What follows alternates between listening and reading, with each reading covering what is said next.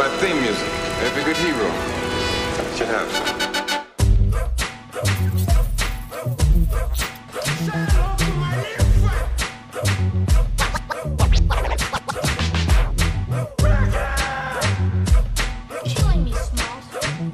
All right, guys, welcome to the Drive-In Podcast. I'm Lamont. And I'm Alex. And we watch bad movies, so you don't have to. Well, today we got a classic. We're running back. This is a 10-year-old film, but it's probably one of Tarantino's best. We're running back Django Unchained. Good cold evening, gentlemen. Amongst your inventory, I've been led to believe is a specimen I'm keen to acquire. When I hear the trumpet sound, What's your name? I'm gonna rise right out of the ground. Django. Then you're exactly the one I'm looking for. Hey, stop talking to him. Calm down. I'm simply a customer trying to conduct a transaction. Last chance, fancy pants. Oh, very well. Do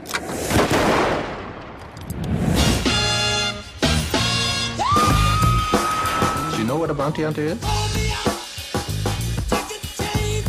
You kill people, and they give you a reward.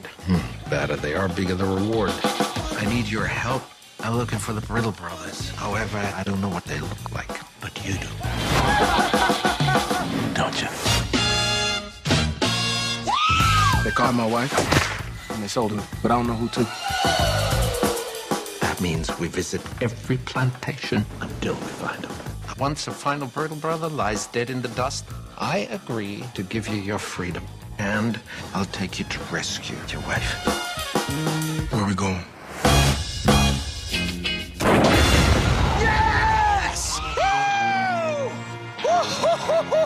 Gentlemen, you had my curiosity, but now you have my attention. Oh my God. Yes, in order to do that, we had to bring in two heavy hitters. Now, usually he's with us on all these Marvel films and whatnot, so we had to bring Kyle back into the building. Welcome back in, Kyle. Big Kyle. What's up? What's up? Glad to be back. Let's do it. And let's bring in the hot take machine from the South. You know, the all-corn apologist.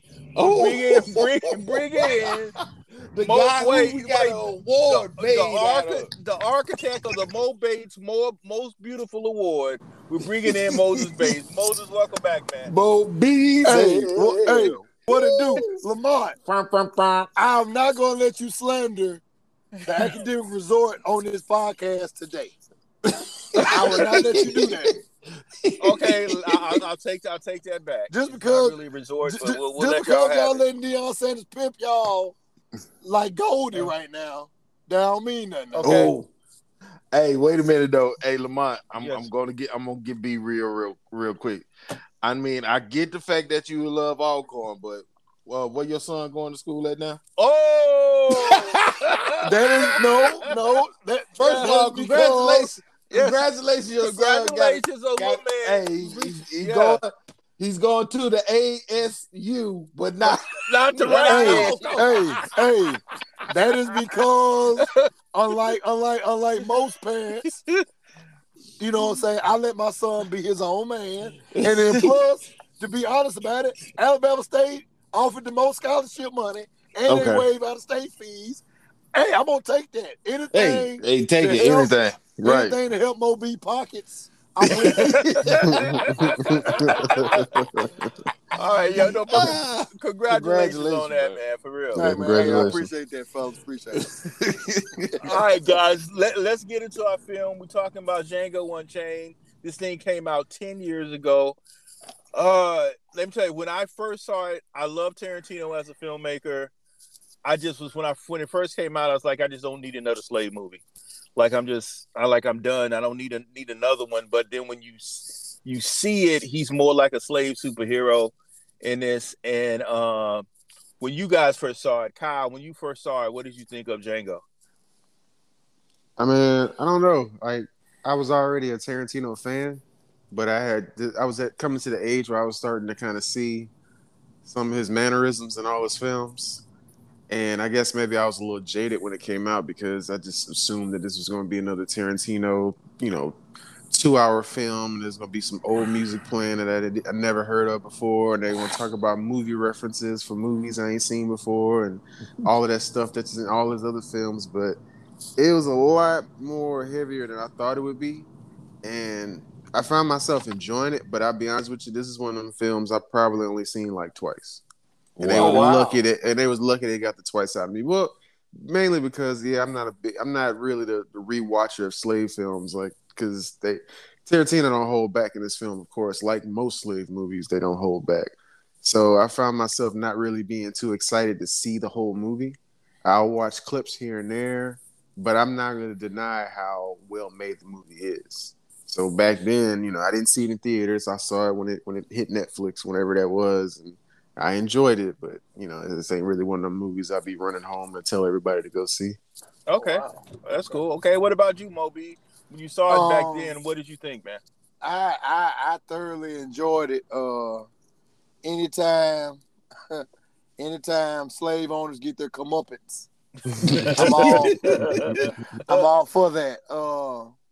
Now I have I'm not gonna say a huge fandom of Tarantino films, but I'm very familiar with them because my dad loved Pulp Fiction and Jackie Brown. Oh yeah. So I have been versed in his works, and I know that he does good works. And to echo my man's point, I really am not a huge slave movie guy. I don't like the slave movies. I've never watched 12 Years a Slave and stuff like that. I'm old enough to I ain't old enough to remember Roots getting white kids beat up at school, but I do know that and Lamont gonna laugh when I say this. I do know that when Ms. Warren showed us Eyes on the Prize, the civil rights documentary in high school, a couple white kids got ran up on. I'll just say that, and we appreciate that. So I've never been a big fan of those type of movies, but me knowing Tarantino's work and knowing how he flips things, and I was like, okay, let's see what this is about. And I didn't see it in the movie theater either, but I saw it at the comfort of my home. This was during the bootleg main period of my life. And man, I thoroughly enjoyed it. Like I said, I love to see slave owners get their comeuppance, and they sure enough got their comeuppance in this movie. For sure. All right, what about you, Alex, when you first saw it? You know what? I know you guys don't like slave movies. I get it. I'm not into just the whole slavery period because it seems like that's our origin. Whenever they teach us, we black where it people, all starts. Right. This is where it all started. You were in servitude. Yeah. So, your people were in servitude. But in this it's like you take the worst cinematic genre and put it with one of the best cinematic genres, which are westerns and cowboy movies, and you make a black cowboy, not the dress, because always the villain always wore black, which was one of those mind screws that they always did to us. But you make a black cowboy who is a hero and promote black love, because it's like the main fueling point was this dude was just trying to get his wife back. You know what I'm saying? Yeah. So it adds so many layers, even though I think Quentin Tarantino really wants to be black deep down inside. Nah. I do. Agree. I do. I agree with him. I think agree with because him on that. he used the N-word too much, man. Too much. And mind you, I've seen interviews where Tarantino said his mom used to date a black guy that was the best, like he was the father figure in his life. So I can get, he just trying to do his part as a quote unquote ally, and I do use those air quotations very lightly, just to get his point across in film, because he does it all the time. He used old school film, like 70s black exploitation film actors in his movies. He always he always uses music, and he uses the N-word, and Samuel Jackson is his avatar. So I get it. It's like Tarantino does that. Now, mind you, he does use a whole bunch of. You can tell he's a film student because he uses everything from the 70s. Those bad zoom ins, crazy angles and long distance angles. It's like he really studied stuff back in the day. So I get it. He said it's Avatar. That's hilarious. He is. I mean, Samuel Jackson is Tarantino's Avatar. It's like if they did a bit where he couldn't say the N-word, man, who's at Waffle House right now? Yeah. Somebody at Waffle House? I was thinking that too. Yeah. Man, these are all the ambient sounds. Okay, so the drive-in. Welcome to the drive-in podcast. We're at the Waffle House today. Oh man, I thought I had it on mute, man. I tried to mute it on. We got something for all of us. Moses at 1829. What you getting, Moses? Mo is sitting right at the bar area close to the grill because I can hear the guy stirring up the eggs and everything, bro. Yes, man. He a cup holder. He got that Waffle House to go. Oh man. Y'all don't miss nothing, man. This is the tastiest episode right here. We finally got some food at the drive-in podcast. But yeah, going back to what I was saying before I was If y'all don't mind, I'm gonna go make me a bowl of cereal real quick. I was deliciously disturbed. For me, Django, it's a great film as far as storyline. It made me go back and watch the original one just to get a deeper appreciation for this one. So I had to give it his props, man. Yeah, I agree with you on a lot of that, Alex. Like for me, my beef with Tarantino has always been the N-word. I feel like, and they said in this movie, this is the most usage of an N-word in any film ever. He used it 116 times. Woo! Wow. Now, I get it's for the time, but sometimes I feel like we can let's broaden our vocabulary a little bit. Because I don't know, I feel like he's an amazing filmmaker. He does stuff that we don't normally see done with the long shots. He gets performances out of Samuel Jackson that like you've never seen before. He's amazing in this, but it's just a lot, man. Like, and it's depressing. Like, it's not a movie that I would like fall back and watch, but I can respect, the artistry of it. Yeah, it's definitely one of them films where if I want to see a scene, I know where to find it on YouTube, but I'm really not going to turn this movie on and sit there and watch it from minute one all the way to, the end of it, just so I can see the scenes that makes me happy. I kind of want to skip certain parts. And y'all were talking about, when I mentioned, I'll give any movie a chance. Like, I remember when the first time I saw 12 Years a Slave, I was like, this is a beautifully made movie. This is it's a good drama, good story, good performances, but you just don't want to always see this. And right. You see it, like, these are the movies that get presented to people as the quality art films. These are the well-made, the money's behind it, these kind of stories. And I'm like, nah, we got our own, regular stories, romances and comedies and action movies that don't involve this. That could happen today, that maybe took place 10 years ago, but you want to present these, and these are the ones that stick in people's heads more. And these are the ones that get all the attention, and these are the ones that people want to make more of. And it can be a little heavy on people sometimes. And this is the most, like, they said Tarantino got $100 million to do this movie. He did, yeah. Wow. Yeah, so this is the most money he's had to do a film. And it's the Weinsteins, they gave him a check. Yeah. Oh man, and when I watched the movie again the other day to refresh myself, upon learning that y'all want me on to do this movie on the podcast, when I saw that Weinstein coming to pop, I said, "Wow, it hits different, don't it? It hits different now. It hits so different. It hits so different." But for him, I think for his films, they tweak his films the least though. Because I think they just trust his style and they trust his process. because they're known for really like editing and re-editing and making certain demands for films to where it ends up being a Weinstein film more than a director's film. Yeah. So they do that. They trust him more, I think. I mean, but you have to look at his track record. He's done so many great films.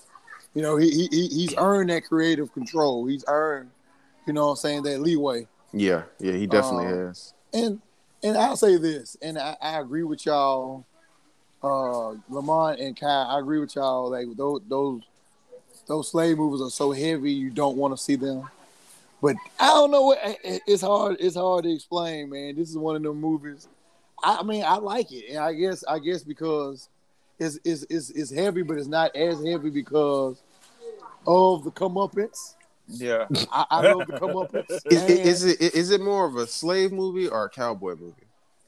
It's more of a cowboy movie, but it's a comeuppance where the real bad guys, get theirs in the end. I don't know. I think it's, from my perspective, I think it's a slave movie.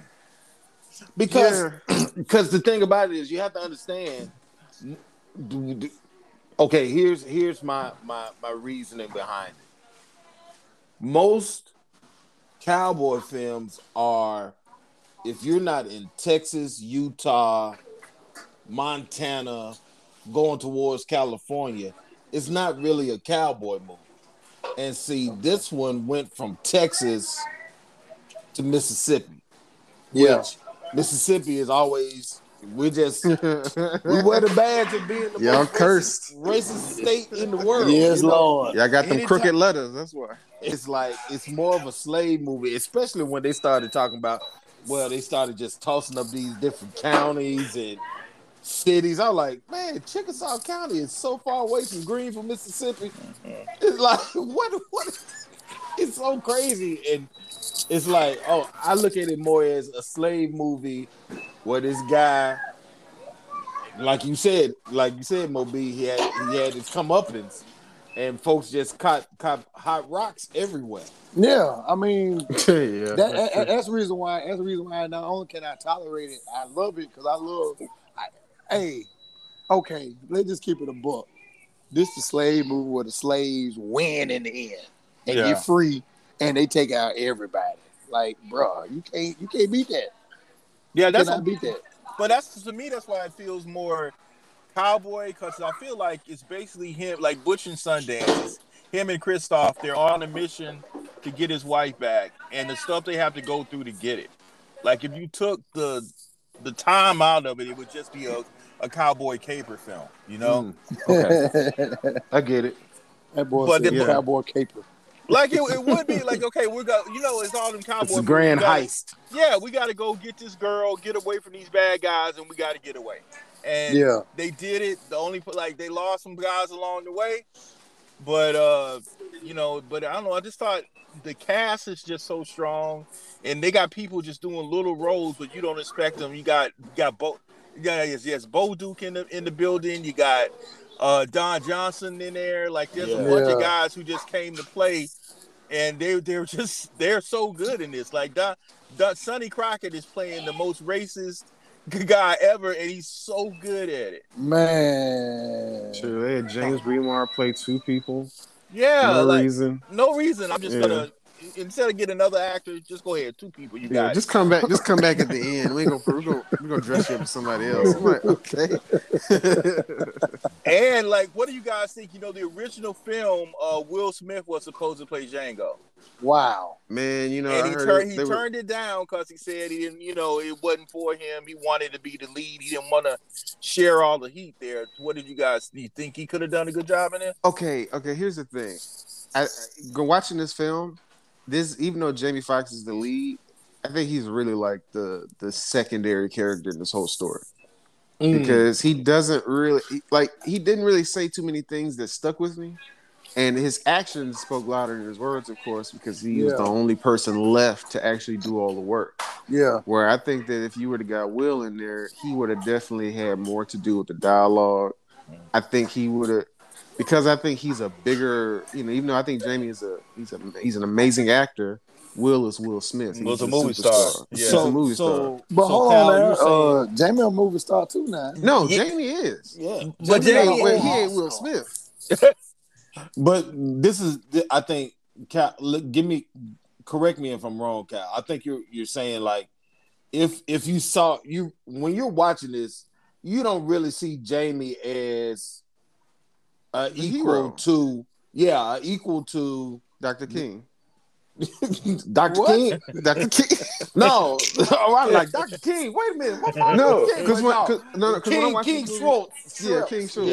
Yeah, but you don't see him as the guy that's taking down the real villain, which is Leonardo DiCaprio's character. Nope. Calvin Candy. You don't put those two on the same level. He don't get the big bad kill. Like in some action movies, it's important for the lead to get the big bad kill or at least big bad win.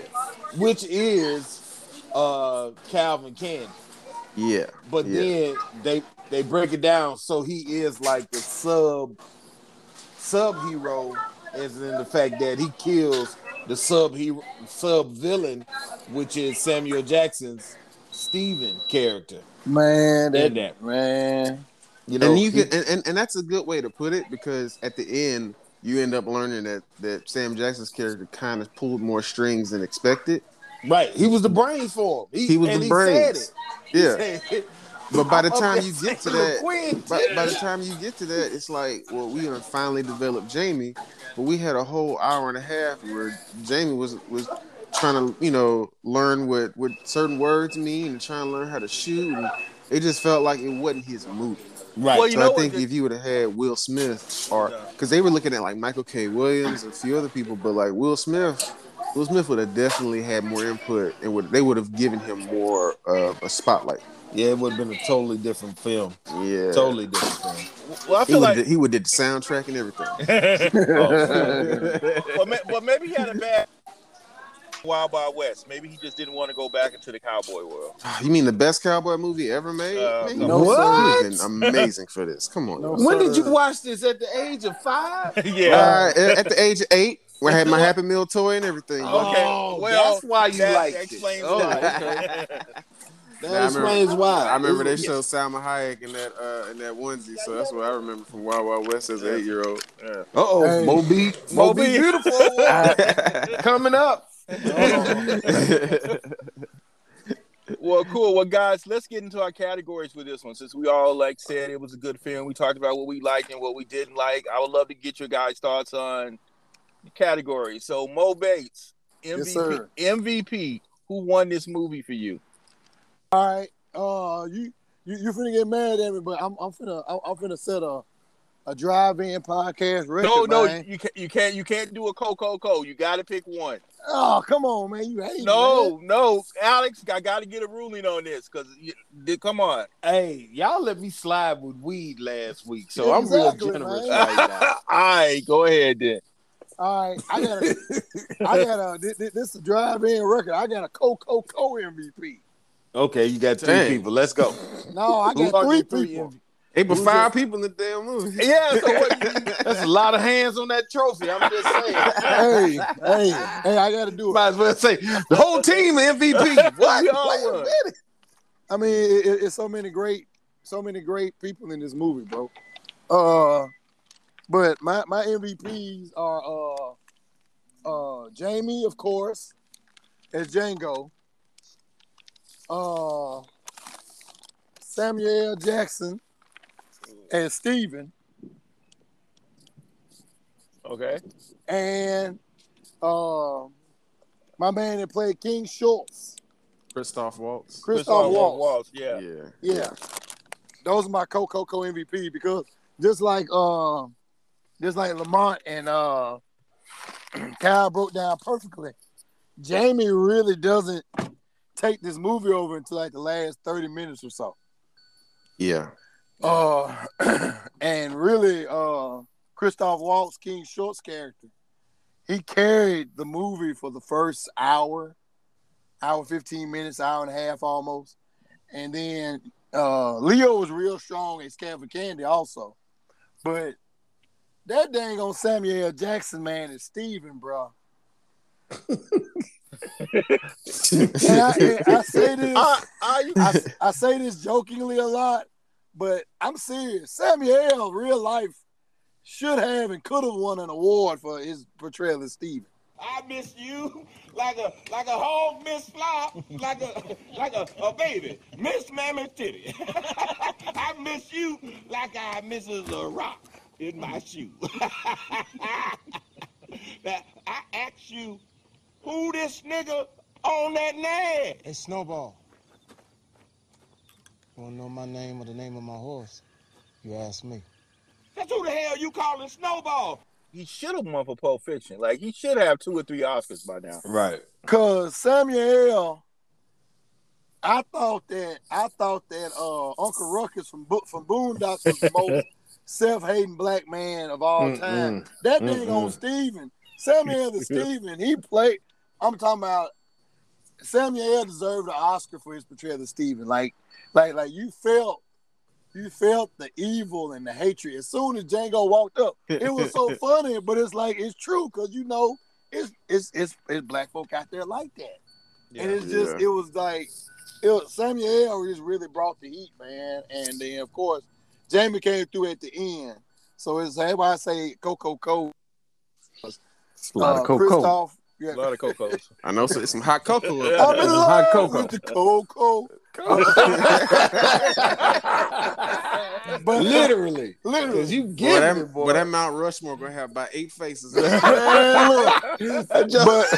There'll be a bunch of 2-headed dragons up there. But yes, but Christoph Waltz did great as Dr. King Schultz, and he carried, like I said, the first half of the movie, and then Samuel, and then Jamie at the end. Okay, Mo B. What I liked about it with Christoph's character, how he was cool and calm and collective. Yes, on the West Coast of America. But as soon as he got into the slave category in that hot water, that boy got unglued. Man, hey, he got so much PTSD from seeing them dogs. Man, like by the end of the film, he over here twitching. And see, I think that was the turning point, because when you see Jamie's character and his character, it's like they flip, as far as keeping their cool, because Schwartz was used to handling white folks. This dude went into somebody's city, shot their sheriff, and said, "Go get the marshal and drink 2 beers." Yes. Yeah.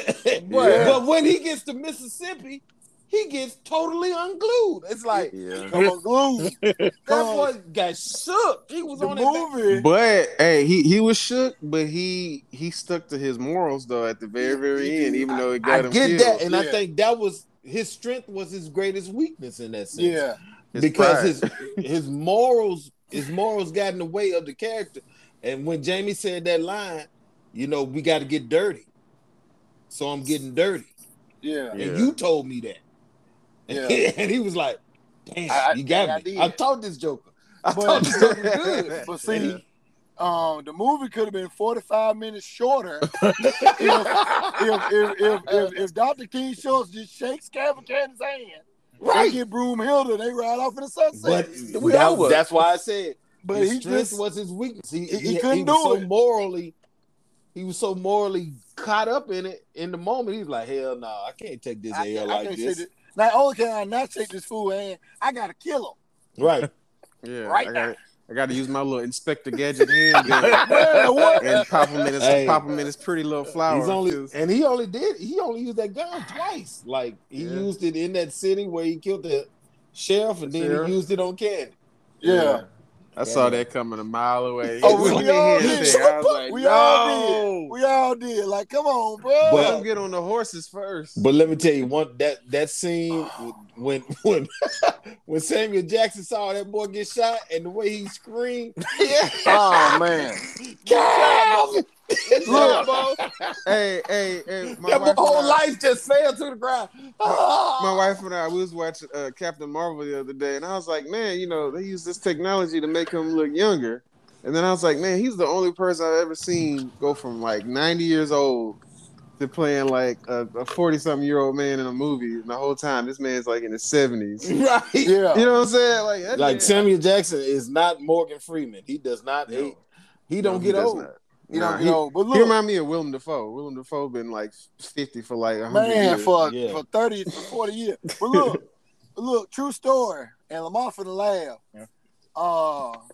Because we talked about Alcorn Jackson State earlier in the pod, right? A classic reference from this movie. All right, on that scene when Calvin Candy when King Shorts kills Calvin Candy. And Steve is holding him like, hey, Calvin! Yeah. Of course, we famously had the first and today still the only white coach in SWAC history. And we won 2 championships with him, matter of fact. Yeah, we did. But when Jay Hobson left Alcorn, Lamont gonna send me. Lamont gonna post on my wall a picture of Samuel L. Jackson and Steven holding Jay Hobson. Talking about Mo. This Alcorn right now. I could have slapped him. dog. That's funny. I know. I'm just spreading the love. That's all I'm doing. I could have slapped him, dog. Yeah. I'm just spreading the love. That's all I'm doing. Hey, what did y'all think about the action in this movie? I thought it was exaggerated, but I thought it fit. It fit like it wasn't. It was like hyper realistic. You know what I mean? Like gory. Yeah, very gory.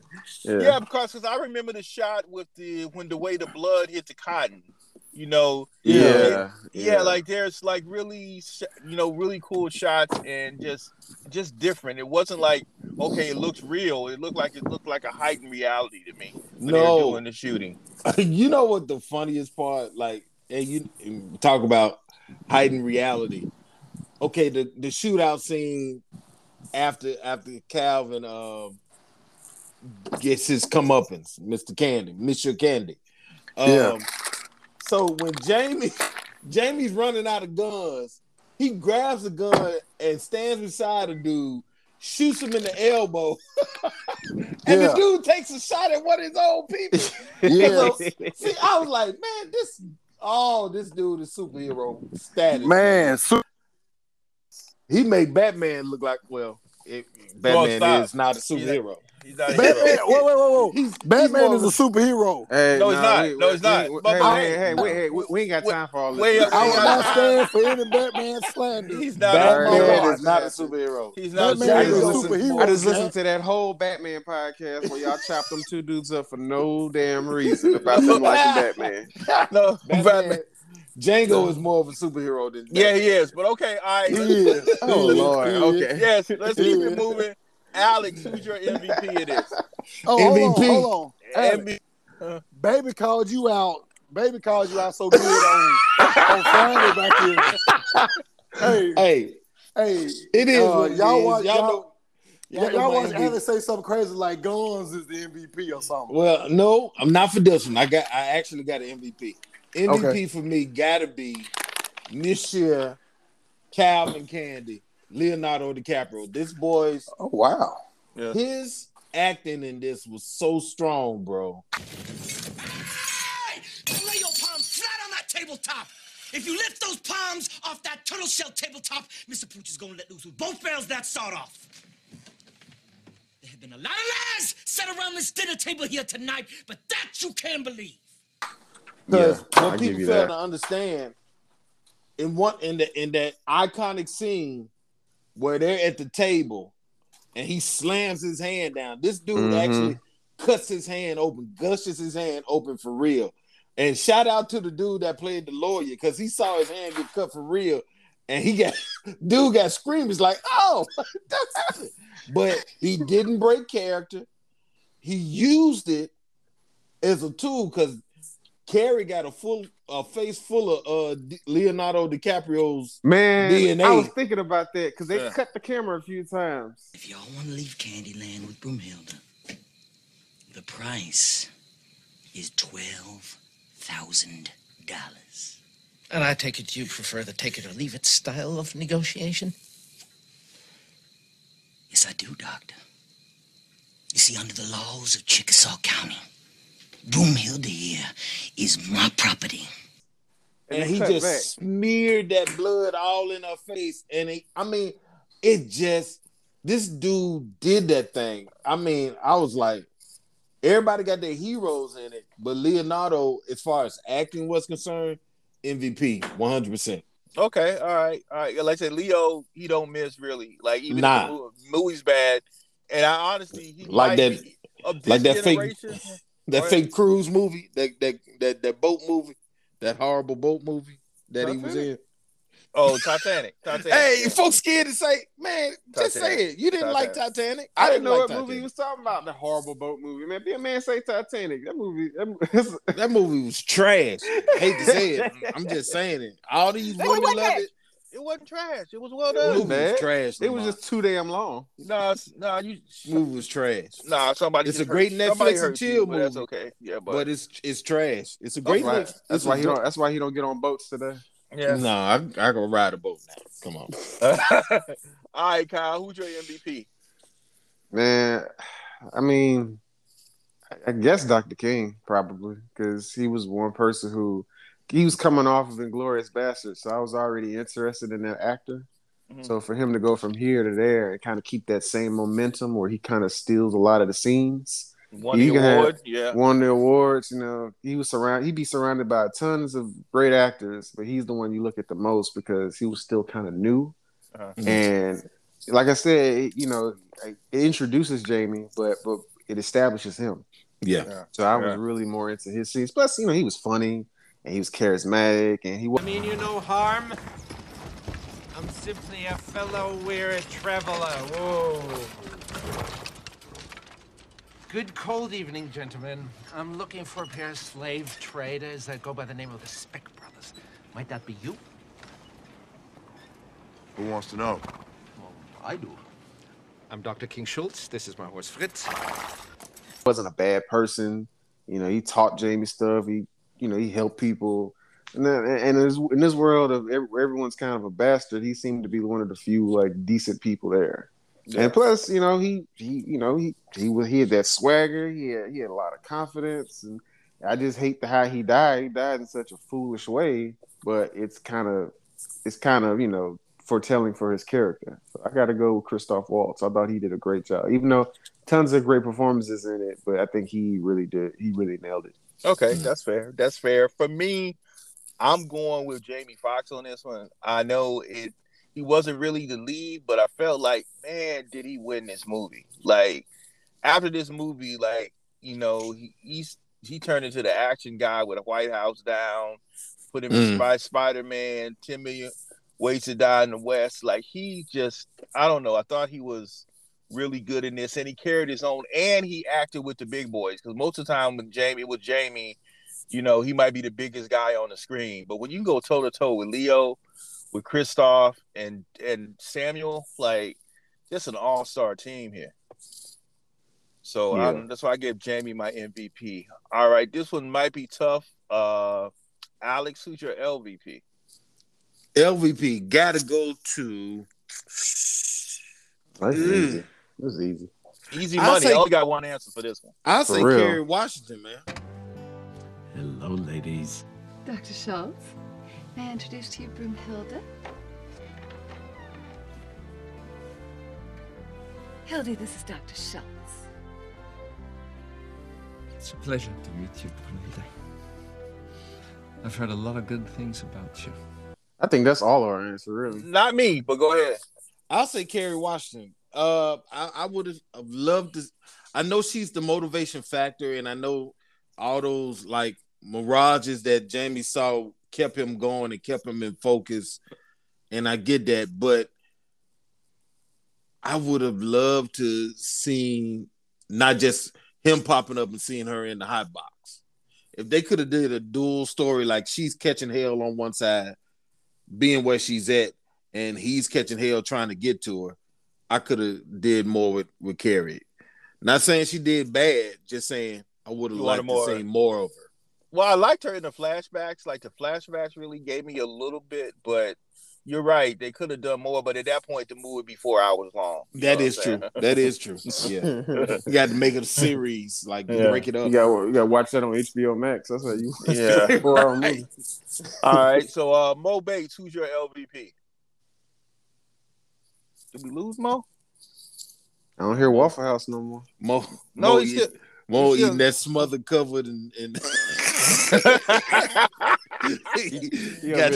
got them hash browns going. He's dipping his pancakes in his coffee. He got to put on mute for a minute. All right. Well, he's still connected. All right. Well, Kyle, who's your LVP? Who do you got? Oh, it's Carrie. Like she's oh man, she's beautiful. She's talented. She's a great actress, but I only remember her making them goofy faces when she was getting beat. That's all I remember. Yeah, I don't really remember her. I mean, it's a great motivation, someone trying to save somebody they love, and she does a great job at being in danger. But it was just, I just don't remember anything. I remember her name, Broomhilda. I ain't never gonna forget that name, but I just don't really remember her in the film. And I feel like she's too big of an actress to just have such a minor role. It's not even like she got a cameo or like she just got kind of like a little moment type role. She's literally like the purpose of the whole mission is for him to go and retrieve her. And like Alex was saying, it would have been nice maybe to see her trying to maybe get used to being a maid in the house, or trying to see her navigate around Steven. Even after they introduced her, she could have had a little more agency and maybe put a little more weight into the film, but they didn't do it. They focused back on everything that was going on in Candyland and everything that was going on with Leo. So it is what it is. And she's great, but she could have did a little more, or they could have gave her a little more. Yeah, for sure. For me, for my LVP, I got Jonah Hill. I just made mine worse. Anybody bring any extra bags? No, nobody brought an extra bag. I'm just asking. Do we have to wear them when we ride? Oh, well, shit fire! If you don't wear them as you ride up, that just defeats the purpose. I can't see in this fucking thing. Yeah. Because, the same thing with Kerry Washington. I mean, and I know they had a lot of people in the film, so you probably couldn't, give them all their starring scenes. I felt like Jonah they should have used him a little bit more because he's funny as hell. You got, you put him and Leo together, especially one of my favorite scenes is the scene when they got the bags. Yes. Yeah. And I remember that. And it's the thing, I remember that scene. That's why I wouldn't put him on there, because I remember his moment, but I don't remember Carrie's moment. Right. That moment stuck out.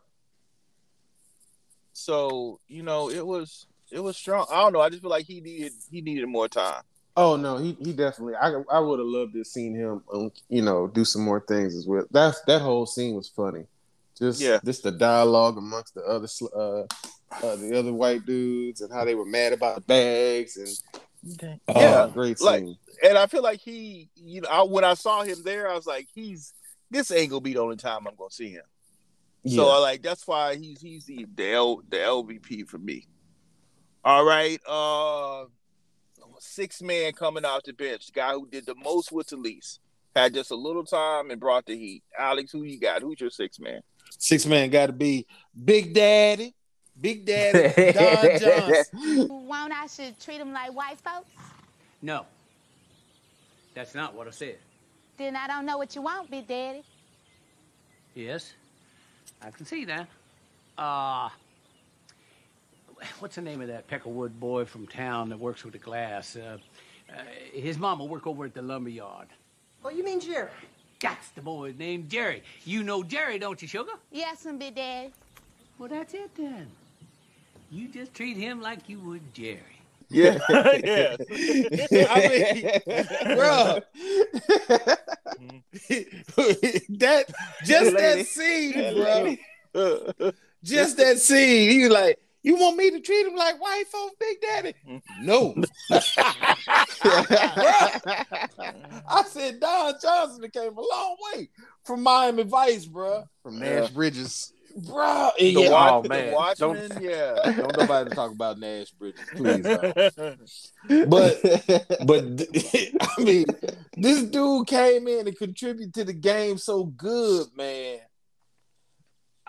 Bro, with Phantom Knights, we supposed to ride in. He tried to explain the whole. We can't see, but the horses can see. Right. Boy, man. So for me, Don Johnson is my sixth man coming off the bench. He contributed a lot to the game.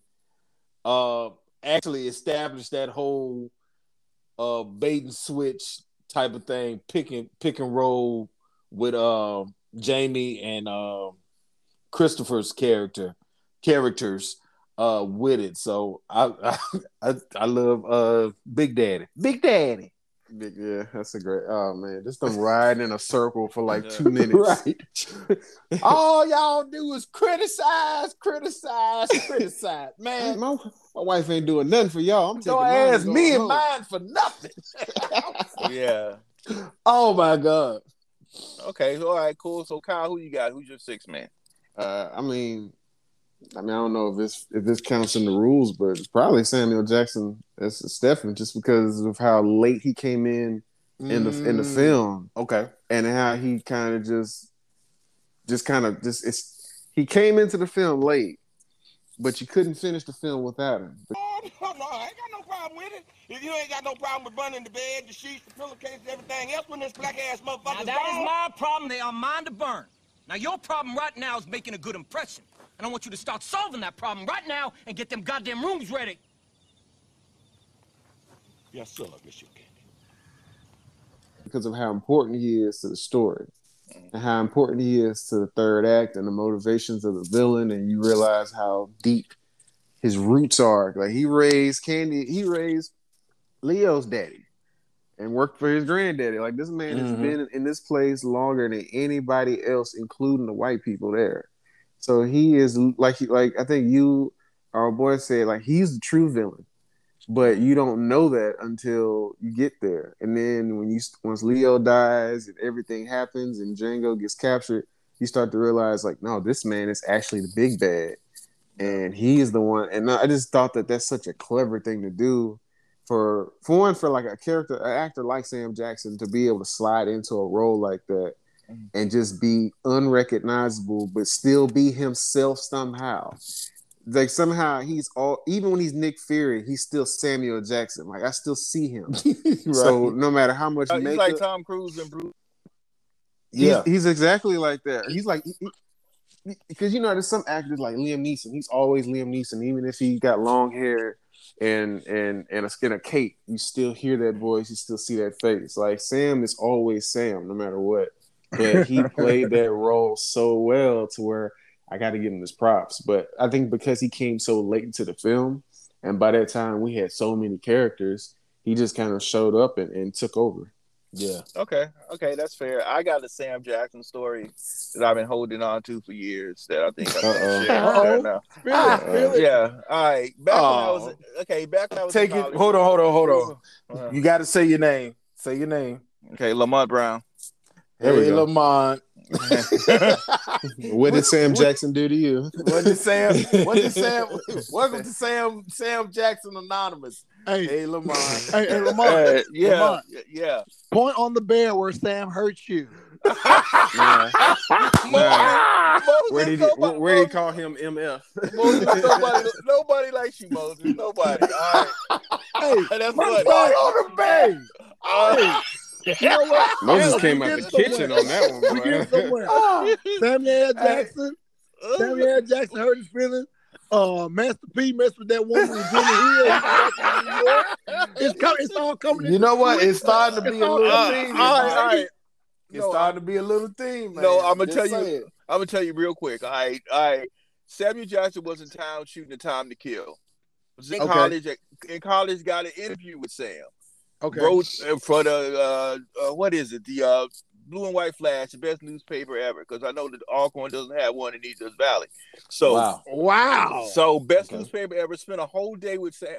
No, not a whole day, but went to the set, did a story with Sam. Wrote it. Was really nervous at the time when I meeting Samuel Jackson, but he took time, answered a few questions. So fast forward to the movie coming out. At that point, I'm working at APT, intern there, and then I'm like, we're shooting the party, the rap party, right? Okay. So I go there, I got my article in my hand, and I'm like, okay, I'm going to give it to Sam. So I walk up to Sam, and his little bodyguard dude grabs my hand, and he takes the article. And I said, well, I wrote this. I just wanted to give it to Mr. Jackson. He's like, okay. I give it to Sam, and then I say, yeah, Lamont, I came through with the thing. Want to get into movies? Any advice you can give me? Sam looks up, and he says, what you want me to do with all these people around here?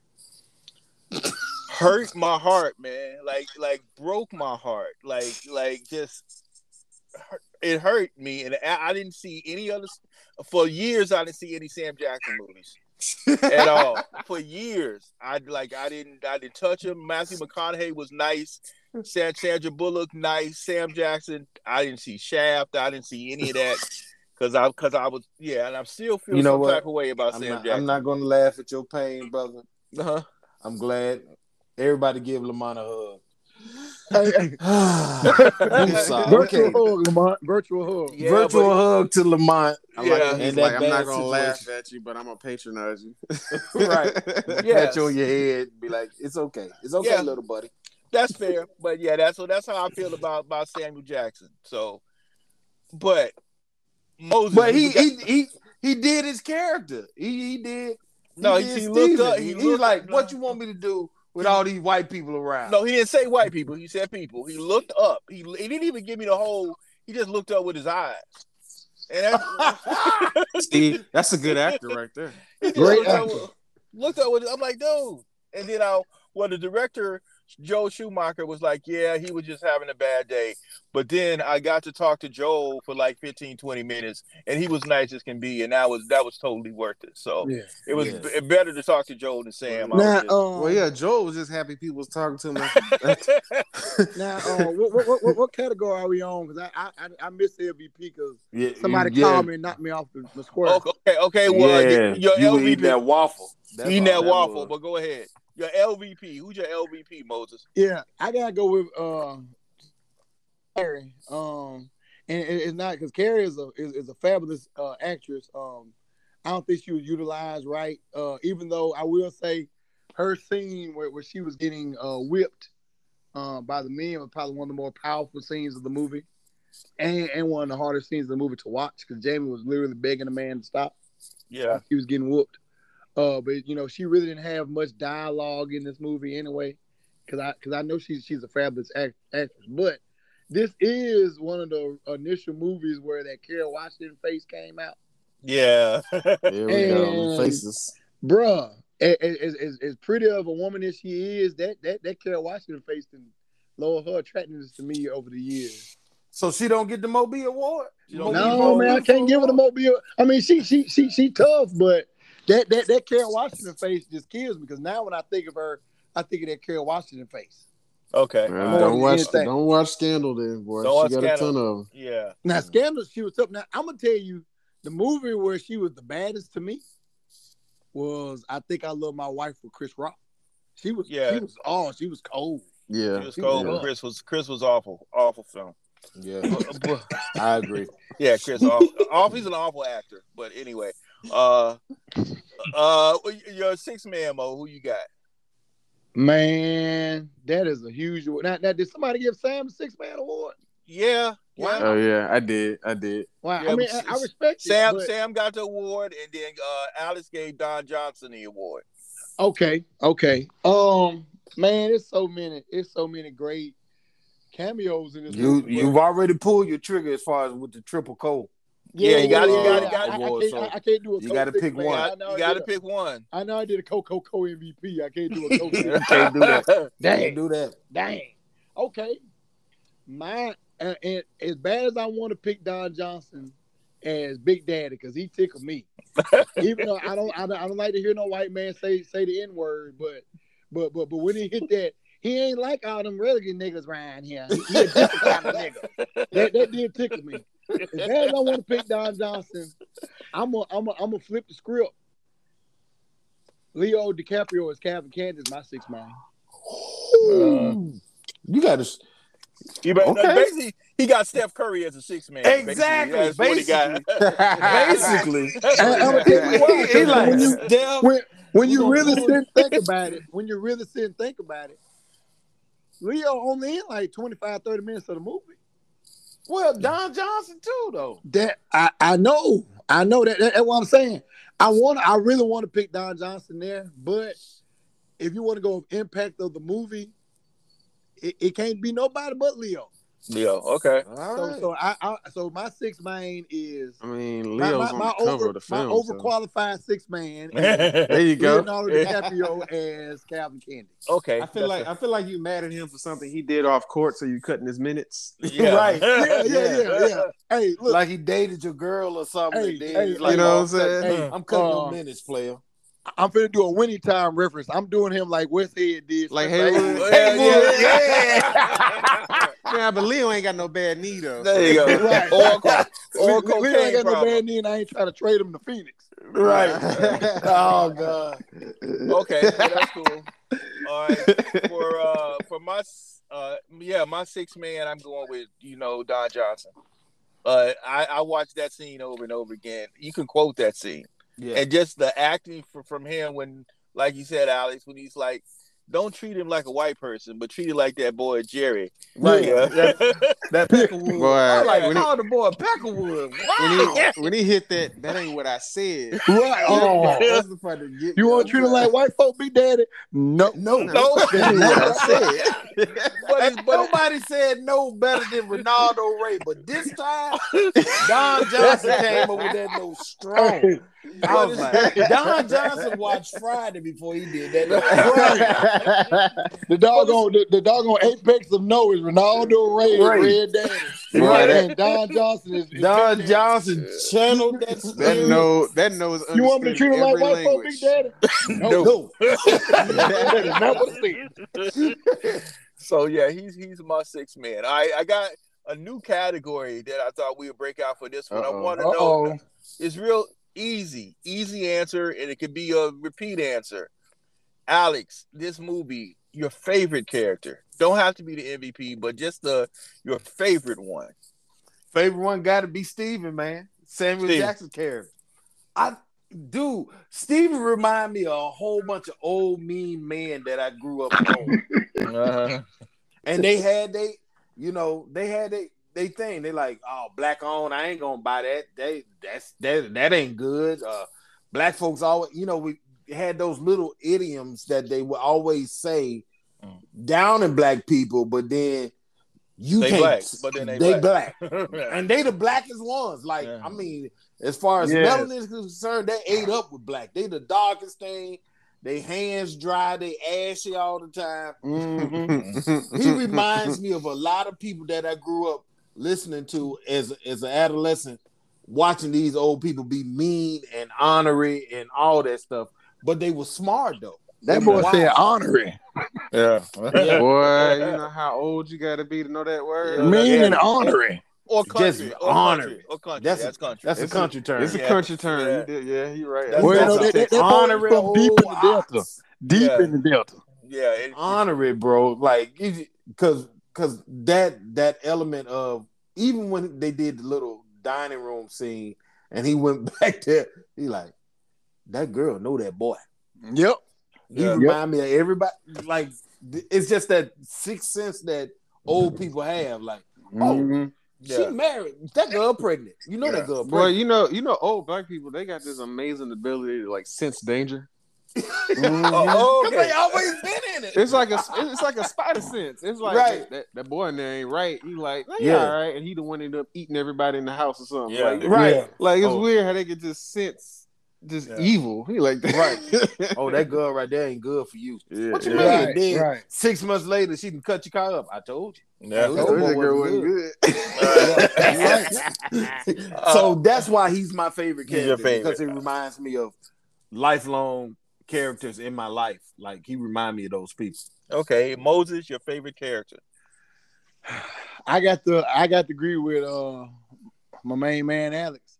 That doggone Steven, man. Like I said, Samuel L. Hold on now. Why you getting on me about Leo being my overqualified six man. So Kyle and y'all name it Samuel, six man one overqualified. I feel offended. Yeah, he was holding on to that. He did. He waited a whole He waited a whole second. Wait a minute. Y'all made Samuel Jackson 6 man. That food and digested. He coming down from their food high. I feel right. Coming down from their food high right now. Like, wait a minute. This sucker syrup done wore off on me. Y'all just said Samuel Jackson was a 6 man. That's disrespectful. Right, disrespectful. That's disrespectful. But no, it's got to be Steven, man. Like I said, Samuel should have won an Oscar, a Tony, a Golden Globe, everything for this role. Boy got an EGOT. That boy, I mean, like just like Alex said, like we know older black people like this. Like there's an older black guy in every neighborhood like that. It's just. And if you don't know him, then you are the guy. Right. What I loved about Samuel in this role, what I loved about Steven is even as he was when after Jamie had incapacitated him and shot him at the knees, both knees, and he couldn't move, and he done lit Candyland afire, and the place about to blow up. That doggone Steven talked trash until the freaking house blew up. Yeah. That man went out talking trash. Django, we gonna kill you, nigga. This ain't over, nigga. This is Candyland, nigga. You can't kill Candyland. So it's like, that is my guy, man. That is like Steven, like Samuel Steven was just so strong, man. Like as many great characters as Samuel has played. Gator on Jungle Fever. Yeah.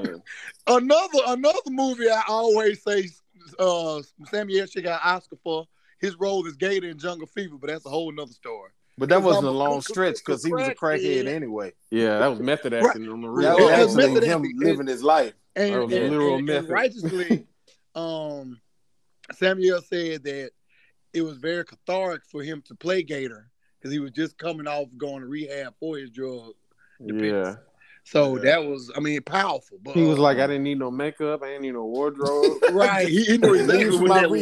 He knew what it looked like. Yeah. He knew what it was. But like I was saying, as many great characters as he played, Gator on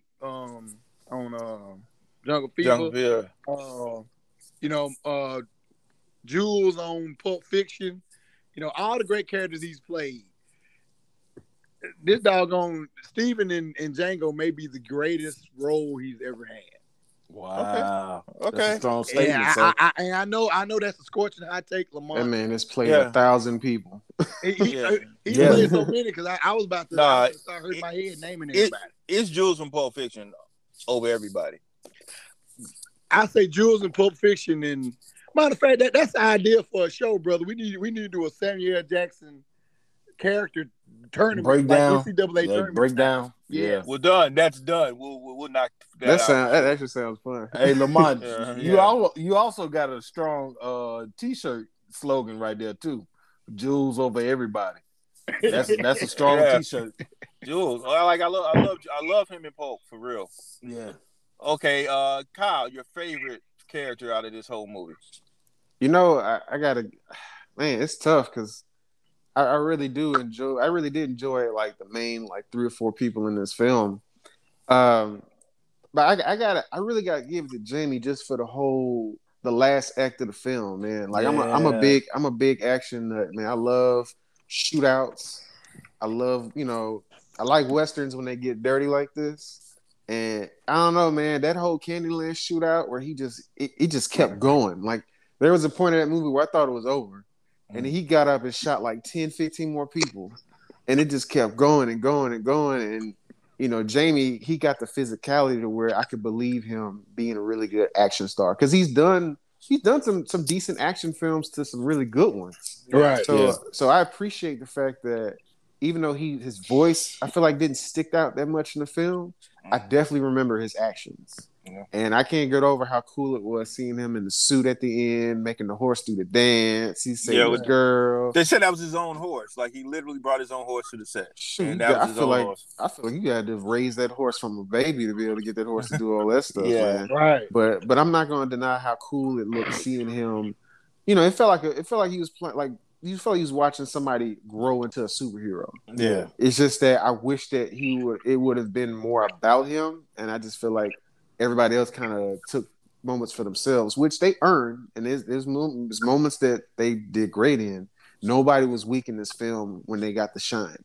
But at the end, man, when he took that whole Candyland down, and when he took them Australian, when he killed those three guys who was going to take them, and he saved those slaves, he rolled back on horseback, shot them dudes in that house. That dude who was bathing, like, he just went back and killed everybody to the point where it was like, all right, you won me over. So I gotta give it to Django because I wanted to see more of him because now he don't have the restrictions of all of these other characters. If they was to go ahead and commit and do a sequel or do a show or do whatever, it would have been more about him. Yeah, it would just been Django. Yeah, just Django. Yeah, my favorite character is Leo. Calvin Candy. I think he's a great villain. Like he's one of the best villains I've seen. It's like Leo like took all the all the braces off and whatnot and just went crazy with this character. And like he had a good time. They even said in the research that he was concerned about saying the N-word too much, and Samuel Jackson was like, man, just go with it. Mm-hmm. And like he just kind of leaned into it, and I thought he played the like it was like what is it, like a star actor playing a character actor? You know, like he's overqualified for this role because normally he would probably be Christoph Waltz, but he put all that talent into this little role, and I think he just shines. When you think about this movie, man, that's Leo's whole thing though, because Leo he just done like a lot of period pieces where he's played someone in the 70s or the 50s or the 80s or something. He don't really play a modern person too much. So I think a lot of people just didn't. I don't know why people underestimate him as an actor. He's a very talented actor. He might be the best of this generation. I really do think he he always got a bad rap for Titanic, which he wasn't bad in Titanic. It was just it was a chick flick. It was an overly produced chick flick. Old lady remembering the dude that just did her in. She got married like 5 times, but that one dude that she wouldn't give enough room on that doggone door. They were all dying, bro. They're dying. That wasn't happening. But Rose is a villain though. She's up there. She's right there. she had the last Infinity Stone. But you know what? As far as like Leo being the villain, man, I think not the fact at the dinner table that you really see how evil his character is when they catch old boy in the tree. Yeah, when he kills him, D'Artagnan. And it's like he goes up and he plays nice, but he already knows what the situation is. Yeah. And then while this boy is getting chewed up, he's looking at the reaction of Schultz and Django. Just to weed them out. He's doing this just because he wants to see where their head's at. I know, and then let's say shout out to Tarantino because you could in a lesser movie they would have shown the actual guy getting ripped apart. Mm-hmm. Because you have such good actors, you could just turn the camera around and let them react to it. Yeah, and even with Jamie's non-reaction to it because he has to stay in character because if he breaks, then their whole gig is up. But Schultz is over there folding like a freshly washed dishcloth. He gonna mess it up for everybody, bro. Bro, you gonna get us killed in this place that you're not familiar with. Mm-hmm. Which is funny because he's killed so many people. Right. But it goes back to show he did well on the West Coast. You come down to that dirty South, baby, it's a whole nother monster. Yes, sir. It's different. Listen, this was a classic film. Love it or hate it. it's right up there for our Mount Rushmore guys. Top 4 Tarantino films. Oh Lord, here we go. Top 4 Tarantino. So he ain't got but like 9 to 10. Yeah, So, he got 10. He got 10 total. He got a strong 10. So give me your top 4. Kyle, give me your top 4. Okay. Oh Lord. So there ain't no number 1, number 2. I'm just shooting them out. Pulp Fiction. Oh damn. Kill Bill. Yeah. 1 or 2. Wait, 1 or 2. 1.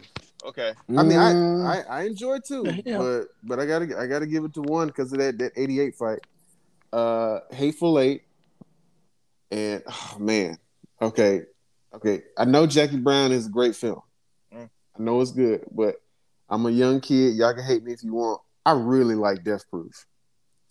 Yeah, we hate you because that. Go ahead. That's probably totally 10. hate you. Now here's the reason why. Here's the reason why I love Death Proof. It ain't because of the dialogue. You don't have to explain. It's because of that stunt driving.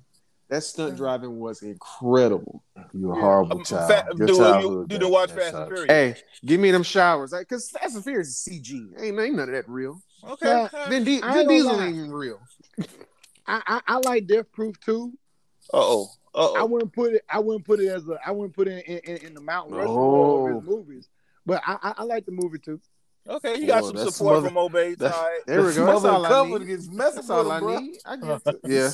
I'm about to make me some of them pancakes too while you're at it. All right, Moses, give me your top 4, man. Okay. Now, I am not the that Lamont and Alex are. Film bullies. But you are Moses. So go ahead. All right. Now I'm gonna be totally honest. I got to keep it a buck. I am very familiar with a lot of Quentin Tarantino's work, but I haven't watched every movie. Like, I'm gonna be totally honest. I've never watched Reservoir Dogs. Okay. I've never watched Glorious Bastards. You know what I'm saying? So I've never watched those films.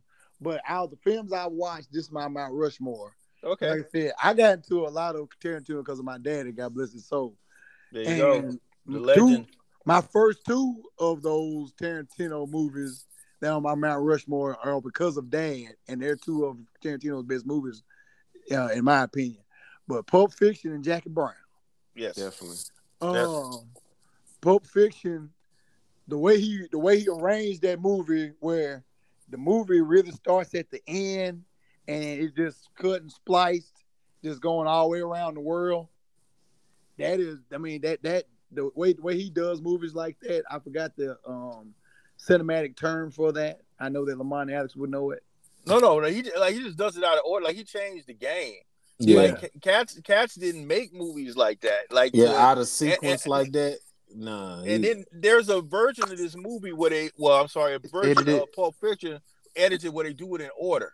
And it's totally different. Man, you know what tripped me about that movie is that every time I would catch it, I would think that every time I thought it was the end, it would keep going to where like it was like when I saw Travolta get killed, and then like I see him in the end of the movie, I thought it started over or something. Right. Yeah. I mean, that's the brilliance of that movie because it jumps all over the place.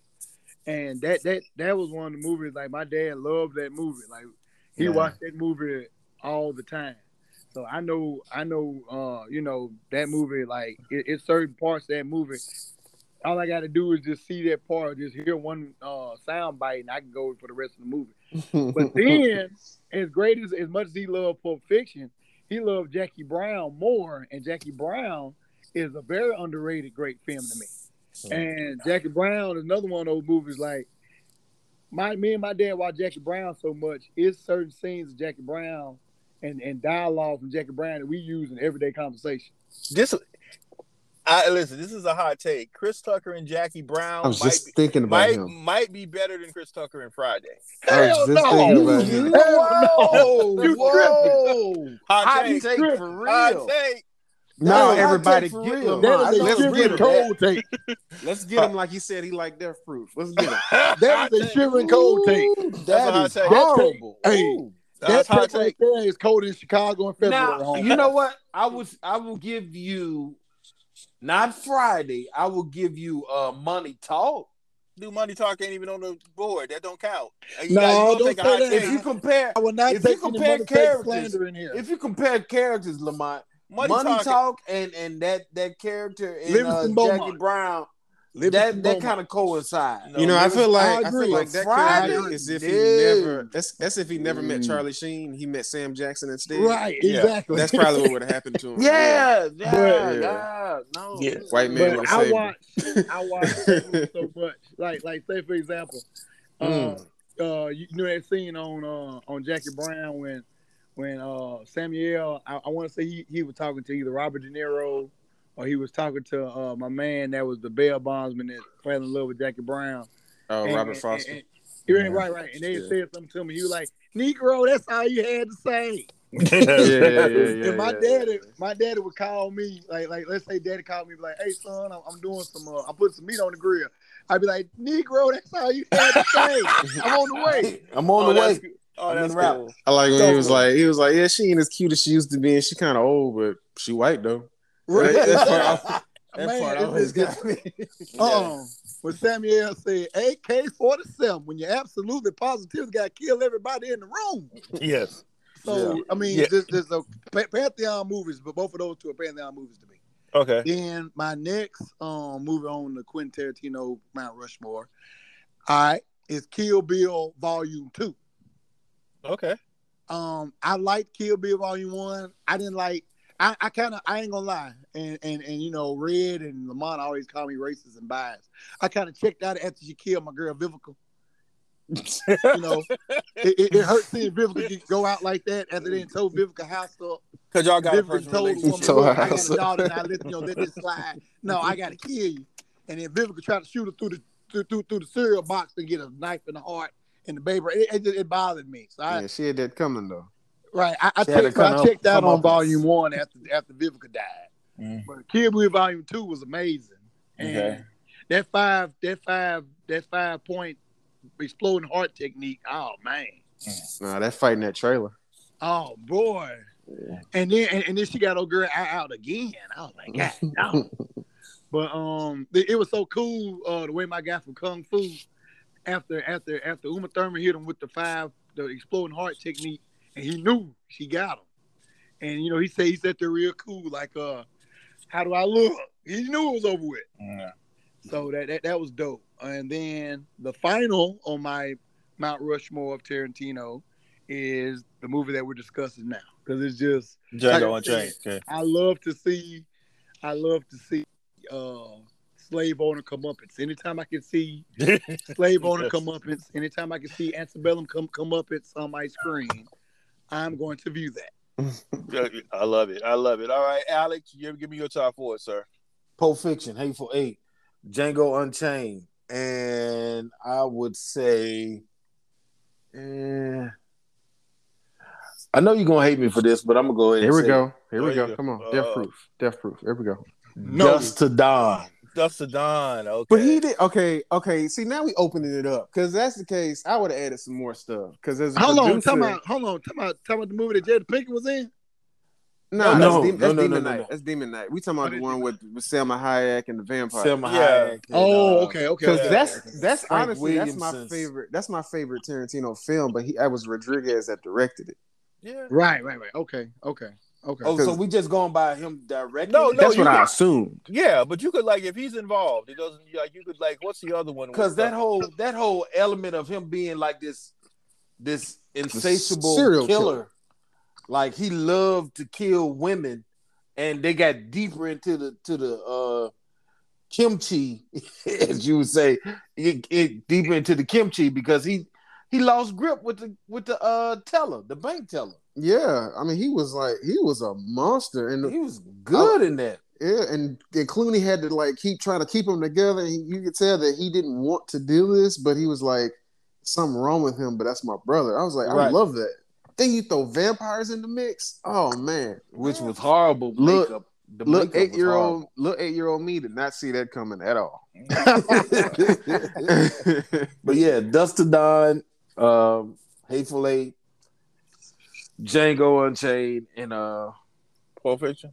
Pulp Fiction. Okay, all right. For me, I'm going Pulp Fiction. Of course, it's a classic. I love Reservoir Dogs because it's like 5 guys in a room, and it still holds up. Like you don't get to see the action. It's you don't. reacting to what happened. Like that freaking blows my mind. So I love that. If I'm being honest, I gotta go Hateful Eight. I love a good cowboy movie, and then Kill Bill Volume 1. Okay. Yeah. Why y'all on Volume 1, man? I love the action. I love the action. of it. Yeah. Like not to mention, it's some good. It's good motivation, man. Like everything that happened to her, and her only getting 2 names off that list. In that first movie. And Tarantino, he's a great action director. Just a great director all around. Yeah. Yeah. But like I said, on Kill Bill Volume 1, after Vivica caught that knife to the chest, I was out. But I understand that, like you, because you were Vivica, y'all go way back, so I totally understand that. I do. Well, hey, listen, guys, it was hella fun having you guys in the drive-in. We got to do this again. We got to pick another movie and chop it up for real. Most definitely. Don't forget about that Samuel Jackson Greatest Characters Tournament, bro. Yeah, you're down. You're already down. We need to put that poll out. But we got to get you like after your breakfast. We got to make sure to schedule it. Yeah, after the Waffle House. After the Waffle House. Yeah. Encounters. I was like, man, them eggs sounds good as I don't know what. Bro, I was like, stirring the hell out them eggs, baby. But hey, guys, we'll definitely do that. But again, thank you guys for coming through, man. Yeah, thanks for having me again. All right, later. All right, cool. Later.